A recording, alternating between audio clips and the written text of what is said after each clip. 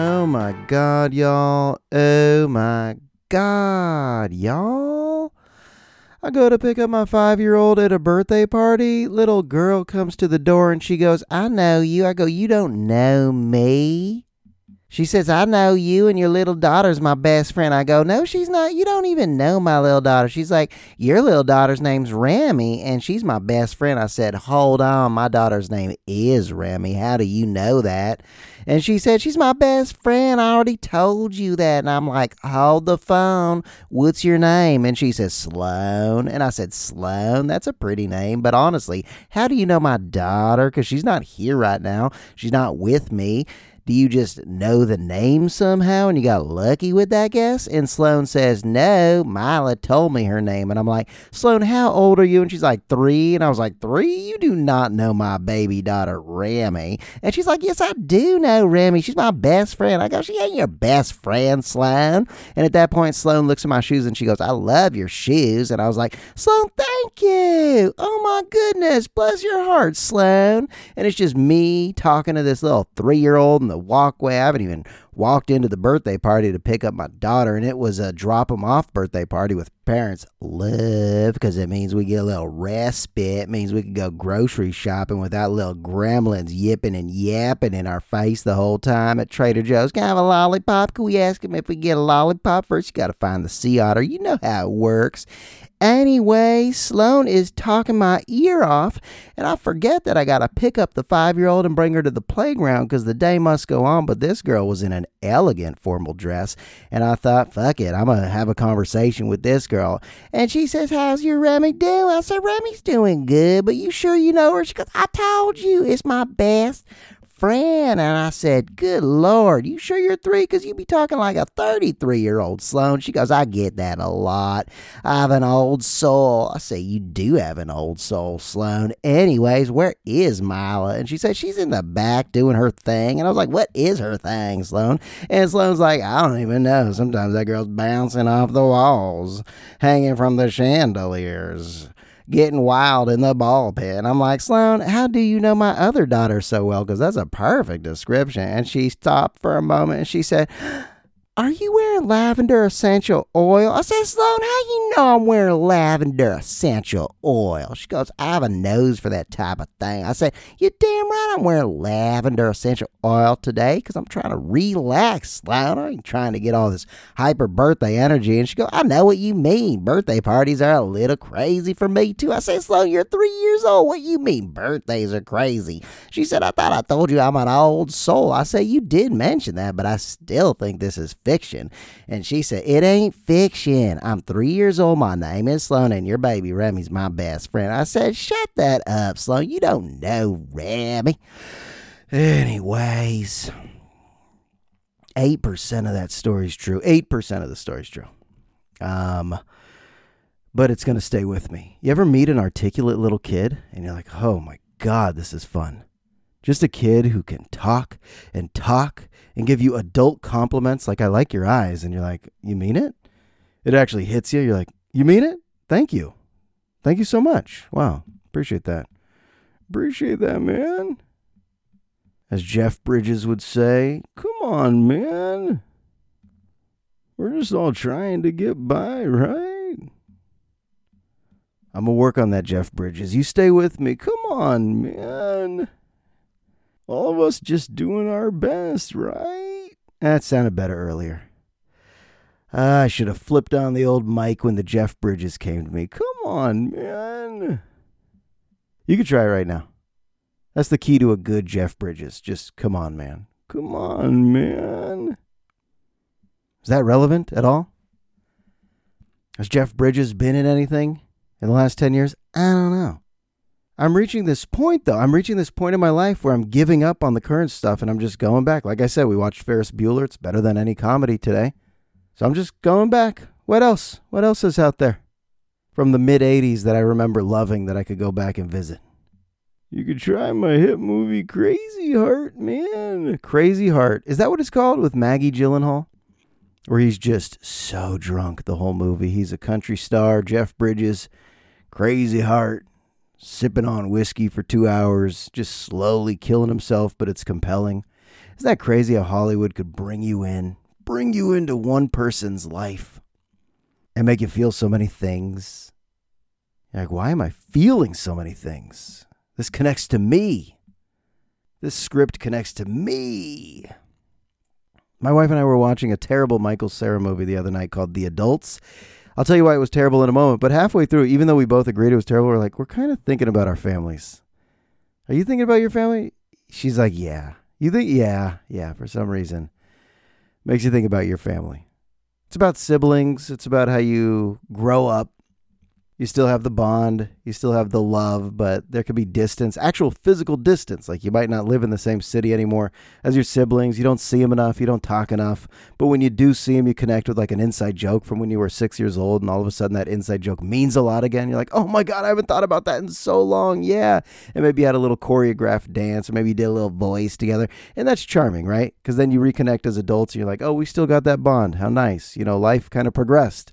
We all became adults, and we all got a little more serious. But sometimes you can lapse back into some childhood energy, and it's fun, So if the movie was like 30 minutes, it would have been fine. But it was just endless baby talk and dumb voices and choreography. And you're like, oh, this is for theater nerds. Oh, this movie is just to showcase these actors' audition talents. You could just see, like, whoever auditioned for the movie, they're like, can you do this? Can you do that? Are you a triple threat? Can you do a crazy voice and then a wild little pantomime into a funny dance? Okay, let's incorporate that into the movie. So the story was like 20%, and then the rest is just talent show bullshit, and it wasn't good. And when the credits are rolling, I'm like, another movie that's forgettable. Back to you, James, in the studio. I can't remember the last great movie I saw. Great where, like, the credits are rolling, and you're so taken aback that you don't even touch the remote. You just watch all the credits because you're so moved, and you immediately need to talk about it and think about it for days. Movies like that, it's been a while. Most movies are not that. Most movies just fill your time. Just bridge the gap of relaxation and recreation and reconciliation and retaliation and retribution. No one needs Cajun Man. Cajun Man, come on. I'm starting to get it again. Cajun Man was a good character, man. Sandler would come on Update. He'd sit there with Kevin Nealon, man. Cajun Man was okay. Cajun Man was better than Opera Man. I said it. As if that'll spark a hot debate. Speaking of SNL, I just finished the Leslie Jones memoir. By the way, SNL's back. Okay, and if you're like me and you're always searching for a show, but you just like what's familiar, even if it's not good, you like what's familiar. It's like my pillows on my bed. I have the shittiest pillows. I have the worst pillows, but they're mine. They're mine. It's like your favorite stuffed animal from when you were a kid. It's all mangled and stained now, and it's ripped apart, but you're like, it's still wonderful. It's still mine. I don't know if that applies to any adults who still have stuffed animals. That's weird. But my pillows are awful, but they're familiar, so I love them. Saturday Night Live. It's not a great show anymore, but I need it. And there was a writer's strike, and then the writer's strike ended, and then it returned on Saturday with Pete Davidson, and it was a decent episode. None of them are great anymore. Most of them are bad, but just being with SNL, my friends at Studio 8H, it feels good. And what did I do in the meantime? I had to get my SNL fix, so I did read the Leslie Jones memoir, which has more swear words, more profanity than any memoir in the history of books. I am not guessing, I am proclaiming that is a fact. Leslie Jones wrote a memoir as if it was just the text to your voice, like talk to type, and she's just rambling. And there's a lot of heart to it. There's some excitement. It's funny at times. But what stayed with me, there was a lot that stayed with me.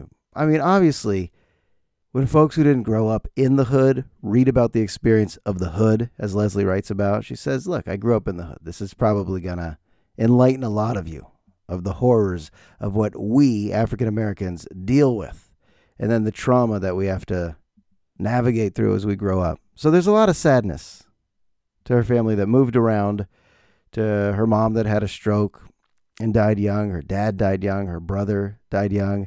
And by the time she's in her 40s, she's just a comedian. When I say just a comedian, she's not a famous comedian yet. She's not on Saturday Night Live until she's like 47 years old. That's very old for a cast member. But with age, she was bold enough to seize the opportunity. And that's what I'm learning. It's a great philosophy to live by. This is delicate, this thing we call life. This is fragile. okay? You never know what's going to happen. So seize the day, right? It's easy to say, but when Leslie Jones finally got her meeting with Lorne and Chris Rock helped. At first, Chris Rock told her, no, you're not ready. For years, he said, no, you're not ready. Find that voice, Leslie. Find that true voice. And eventually, she was ready. You know, she had been doing comedy since 87. She was a college basketball player, but she just quit the team when she was at Colorado State and did an open mic. And she's like, oh, there it is. That's my calling. That's what I want to be doing. So she progressed and she did the club scene. She went on tour. She opened for big names. She was on the comedy circuit for like 20 years. Got a little break here, got a little break there. But Chris Rock finally talked to Lorne Michaels and said, you got to see my girl, Leslie. And she finally auditions, and she feels good about it. And then Lorne brings her into the office for this. I'm actually going to open up the memoir. I got it next to me right now. I dog-eared the page, so I might as well find it. Yes, here we go. Page 191. Lorne Michaels says, listen, Leslie, I'm so sorry. We didn't pick you. But I want you to come out here and write for us. And then she says, it took me a moment to understand what he was saying. Right? That's what I was afraid of. And then she says, can I be honest, man? And he says, yeah, of course. And Leslie Jones says, I ain't no writer. I'm a performer. I'm an in front of the camera type. I'm not a behind the camera type. You're going to bring me out here and just waste me for writing? And then she said, death gave me courage. When you do see death up close, she said, it helped me not to be scared to say my truth. There was no fucking around anymore. No one was going to tell me what to do. Everyone had died. I figured I would die too. Why not? If they didn't want me and they didn't want no more Joneses in the world, I might as well go for it. Death gave me a new perspective. Death gave me everything. Like I said, they needed me, but I needed them too. I needed the right platform for me. I was 47, sitting in a car in the hood, about to have my nails done. Nothing to lose, everything to gain. I didn't know how to make it in this world with or without SNL, but this sure would be nice, so I went for the shot. Take that shot, right? 27-year-old Leslie Jones doesn't speak to Lorne Michaels that way. 37-year-old Leslie Jones doesn't speak to Lorne Michaels that way. And I get it. As we grow up, we're getting closer to the end, so take some chances, right? Take some chances. What's holding you back? Right now, everyone is being held back by something. What, are you self-conscious? Are you worried about how the public's going to react? Are you worried about being shot down? What are we all stressed about? What are we all so anxious and scared of? And that hit me. That's the beauty of aging. Maybe you start to care a little less about how you're viewed, how you're perceived. Status doesn't mean as much. Follow a dream, attain a dream. If it doesn't work out, fine. At least you can say you tried. That's actually what I tell high school players who are like, I played football last year, but I'm not going to play this year. Yeah, I went out for the team last year, but I'm like, when you're my age, you don't want to look back on that, even though you're probably not going to live in a world of regret, but still, you only get 4 years in high school. Don't look back on it when you're in your 40s and say, damn, I wish I. And when you're in your 20s, you're probably not going to seize the day every day. In your 30s, actually, no one can seize the day. It just sounds good. It's a good quote, right? Go seize the day. No, I can't. Most days are forgettable and just going through the motions. But when you do have those few opportunities that present themselves right in front of you, grab it, shake it, put it on the back of your tongue, swallow it, heave it up, gargle, spew it out, blow chunks. What are we talking about? I got distracted. Oh yeah, seize the day. When the opportunity presents itself, this is the opposite of a motivational speech. You can't lose your train of thought in the midst of an inspirational Leslie Jones story. I lost my train of thought back there. But you feel me, right? The guy who trails off but hopes the crowd is still with him. You feel me, right? No, they're all leaving. No, they're exiting out the back door. You had them for a moment. They were interested in the memoir. Was the book good? And then you lost them. You lost all of them. But seize the day? Question mark? Yeah, tune in for my next episode when I finish that point. Yeah, most of life is not that. Most of life is not, I'm training for the moment where my dream's going to come true, and then we idealize this incredible outcome. We're not living that. Most of us are just living in a world of irritations, right? Where each day the littlest thing could set you off. Like I have sweatpants that have these zippered pockets, and sometimes they catch the handle of a kitchen drawer, and then I just open the drawer. I just walk by a kitchen drawer, and my pants open the drawer, and I freak out with anger. God! Why me? Why? Why me? I say. I scream to the heavens. And all the girls are looking at me like, you okay? I was like, yeah, it's just these pockets. They catch the kitchen drawer. You know those things, like the littlest things that set you off? A pen that doesn't have ink. It runs out while you're writing. Oh, boy. What else? You know you have them. We all have them. It's a long list of stuff. Even a flat tire. Someone behind you steps on your shoe, and you have to just go, it's cool. Right? Because they apologize. That's how a flat tire works. Someone steps on the back of your shoe. If there's some foot traffic, they go, oh, my bad, sorry. And you go, it's okay. It's not okay. On the inside, it's what? 2 seconds of absolute, unadulterated, pure, raw rage. No one does that to the back of my shoe. And then you just go, I'm good. Hey, I'm fine. Have a good one. Terrific. It's the little things that only give you 2 to 3 seconds of like a little kid tantrum meltdown, because we still have the little kid in us. You know, when you see, I have a 2-year-old, she'll have a tantrum here and there, and I'm like, I get it. I get it. She's at the I do it phase of life. She wants to do everything, but guess what? You can't. You want to unscrew that apple juice? Good luck. I've seen your hands. They don't have the strength. You don't have the dexterity or coordination, kid. So we're just going to waste our time, but you got to waste your time with letting them try to do it. I do it. And if you don't, if you zip her jacket, she wants to zip her jacket. Will she zip it? I don't know. We'll be here for 20 minutes watching those little fingers attempt to zip a jacket, but you got to let them or else it's meltdown mode. In that meltdown mode, she's going to grow up. My 2-year-old daughter is going to be a 42-year-old woman at some point, and the kid that melts down because she wasn't allowed to zip her jacket, because dad was in a rush in the morning. When parents are in a rush and we expect the kids to care about time and getting places on time, kids don't care. Of course they don't. But parents, we freak out. We're so stressed. But that little kid is still in you. All of us have to realize that. That kid's still in us. That's why little kid shit is so fun still. You kidding me? If I could get into a Chuck E. Cheese ball pit right now, try to have a serious face. Go into a Chuck E. Cheese ball pit and try to have a serious face. And talk about climate change. Or talk about some world conflict. No, you're in a ball pit. We all need those moments. Finger painting. Slip and slide. Why do adults enjoy all that stuff? Plus, all kids' menus, let's be honest. Why is the most unhealthy food kids' menus, but it's so good? It's so fucking good. Oh, what other kid activities? And the kid in you comes out. Or the irritability comes out because you feel like you're an adult, but really you're not. Who cares if the pen doesn't have ink, right? Well, that's a pragmatic approach to a pen running out of ink. But when it happens, it's very difficult.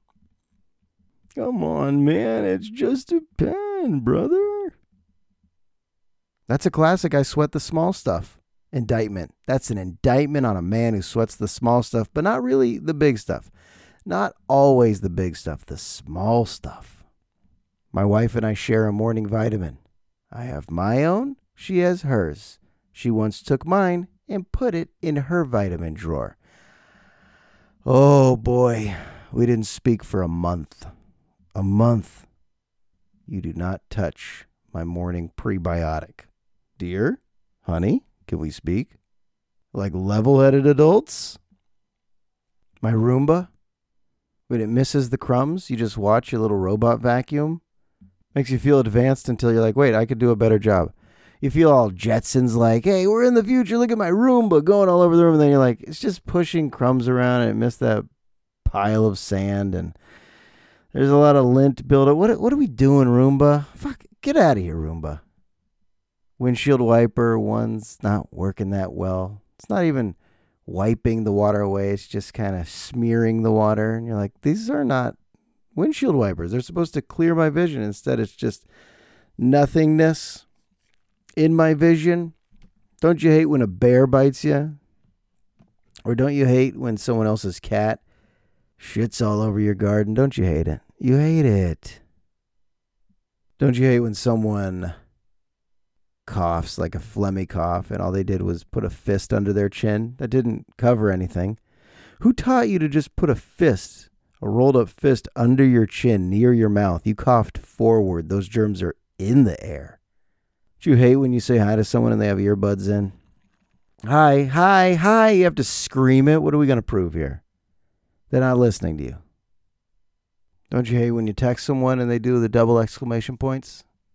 They just click double exclamation point. You could click love, like, you could click dislike, you could click haha, but what's double exclamation points? You're emphasizing something. I'm the one who just said it, and you're emphasizing. Just use words, all right? Just use words, folks. Running out of steam. Didn't get the full half hour today. Running out of steam. I taught about inventors today. Have you heard about Carnegie and Rockefeller too? How about Vanderbilt and J.P. Morgan? Yeah, here are their mansions. Here are their bank accounts. Were they robber barons or captains of industry, as all history teachers give them the old critical thinking exercise? But really, from Thomas Edison to Alexander Graham Bell to the Wright brothers, this is exciting shit that is so boring to teens. Most teens are like, something that's just normal, these inventions. And then I go, but could you imagine a world before the video camera and afterwards, before electricity and afterwards, before lamps and afterwards, before recorded music and afterwards? Could you imagine a world without flight, without automobiles? And in my head, I'm like, you're killing it right now. Dude, you're killing it. Your analysis of inventions is amazing, Mr. Rosenberg. This class is enthralled. I mean, they're pretending to look bored, but they are enthralled. But then you ask yourself, wait, if I was in the desk, would I be enthralled that Alexander Graham Bell invented the telephone? I don't think so. And that's why it's only what's current. In the world of inventions, it's only what's current that'll blow your mind.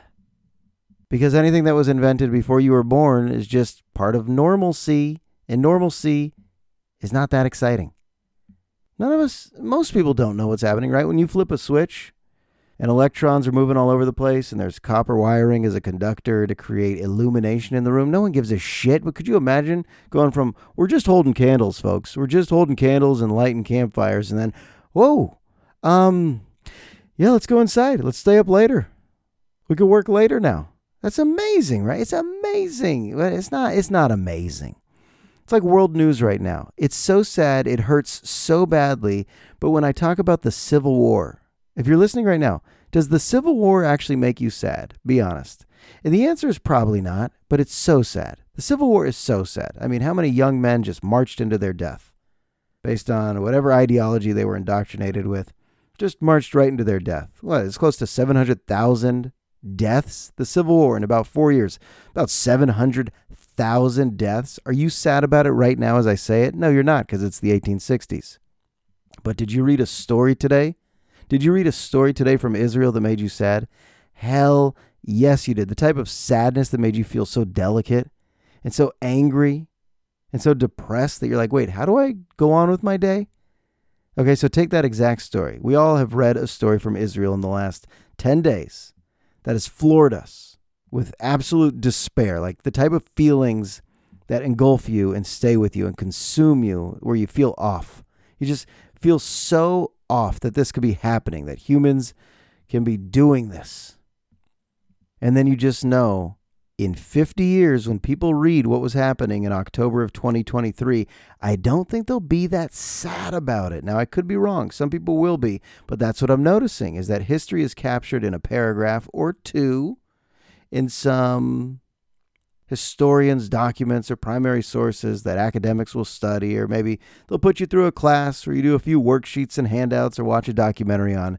But it's not the intense sadness of living through something that's so heavy and historic that you just don't know how to go on. And that is what gives you empathy for people of a previous era. It's necessary to not put your head in the sand. I want to put my head in the sand. Literally, I want to stop reading all news because the way it makes me feel, but you can't, because you have to have compassion. You do. I went out with a couple buddies last night in Oakland. We got some Peruvian food at a place called Limon. It was great. The best ceviche I've ever had, right in downtown Oakland. And we almost had to be intentional about like a checklist of conversational topics that we want to avoid just so we could get through a dinner. Because it's just not a fun topic. It's such a mood changer. It's not a fun topic. It's why I didn't do a podcast last week. It's why I'm struggling to even do one right now. I mean, it's on my mind. Israel is on my mind. And here I am talking about Jeff Bridges, man. And the impression's getting better. And you know the impression's getting better. And nobody has the right way of dealing with this. I mean, nobody this distant. Like here I am in California reading news from the Middle East. And what do? We still go to our jobs. We still interact with our kids. And that's what we were talking about. If you're a parent right now, just looking into the eyes of your kids, those pure faces, that's the antidote. For me, I mean, that at least returns me to feeling some semblance of joy. That's how awful and brutal the news is right now, that I just have to take long looks into my kids' faces and stay there.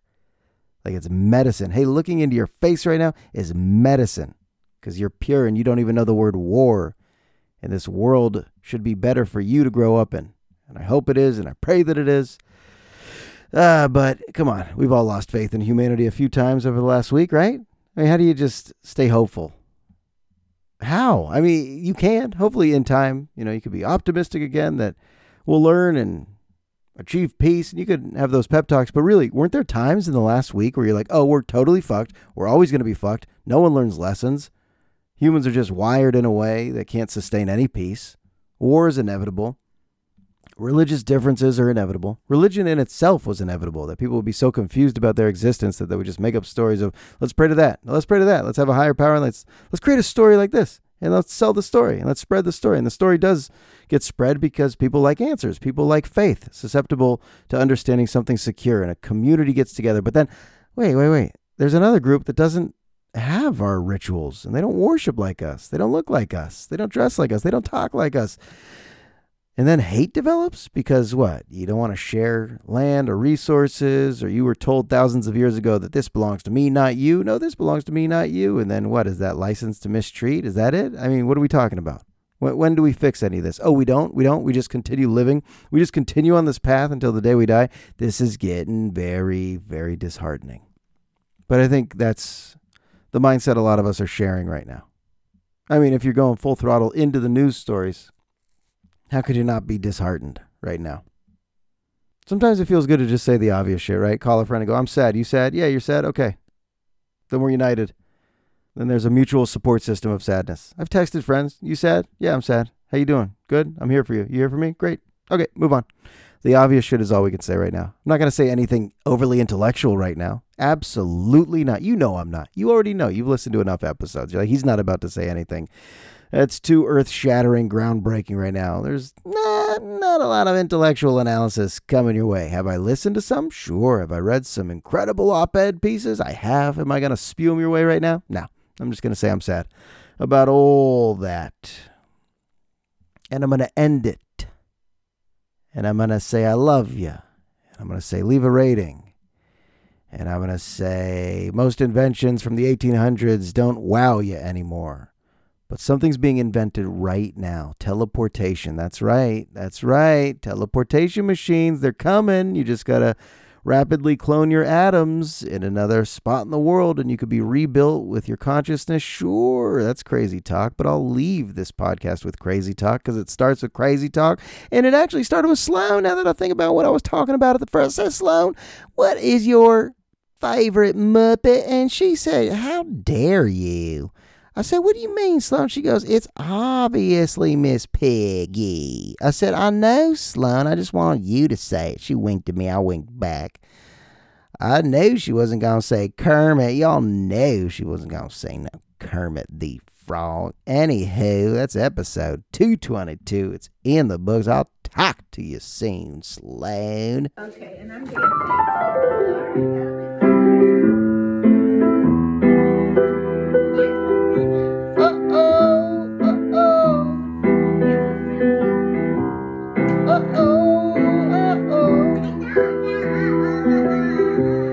Here we go.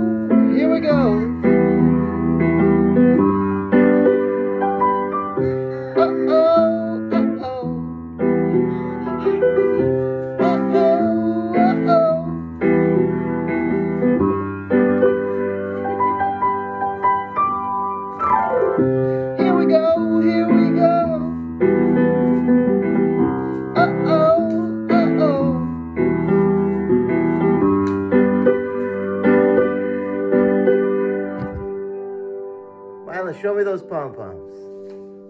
Pom-poms. Nice.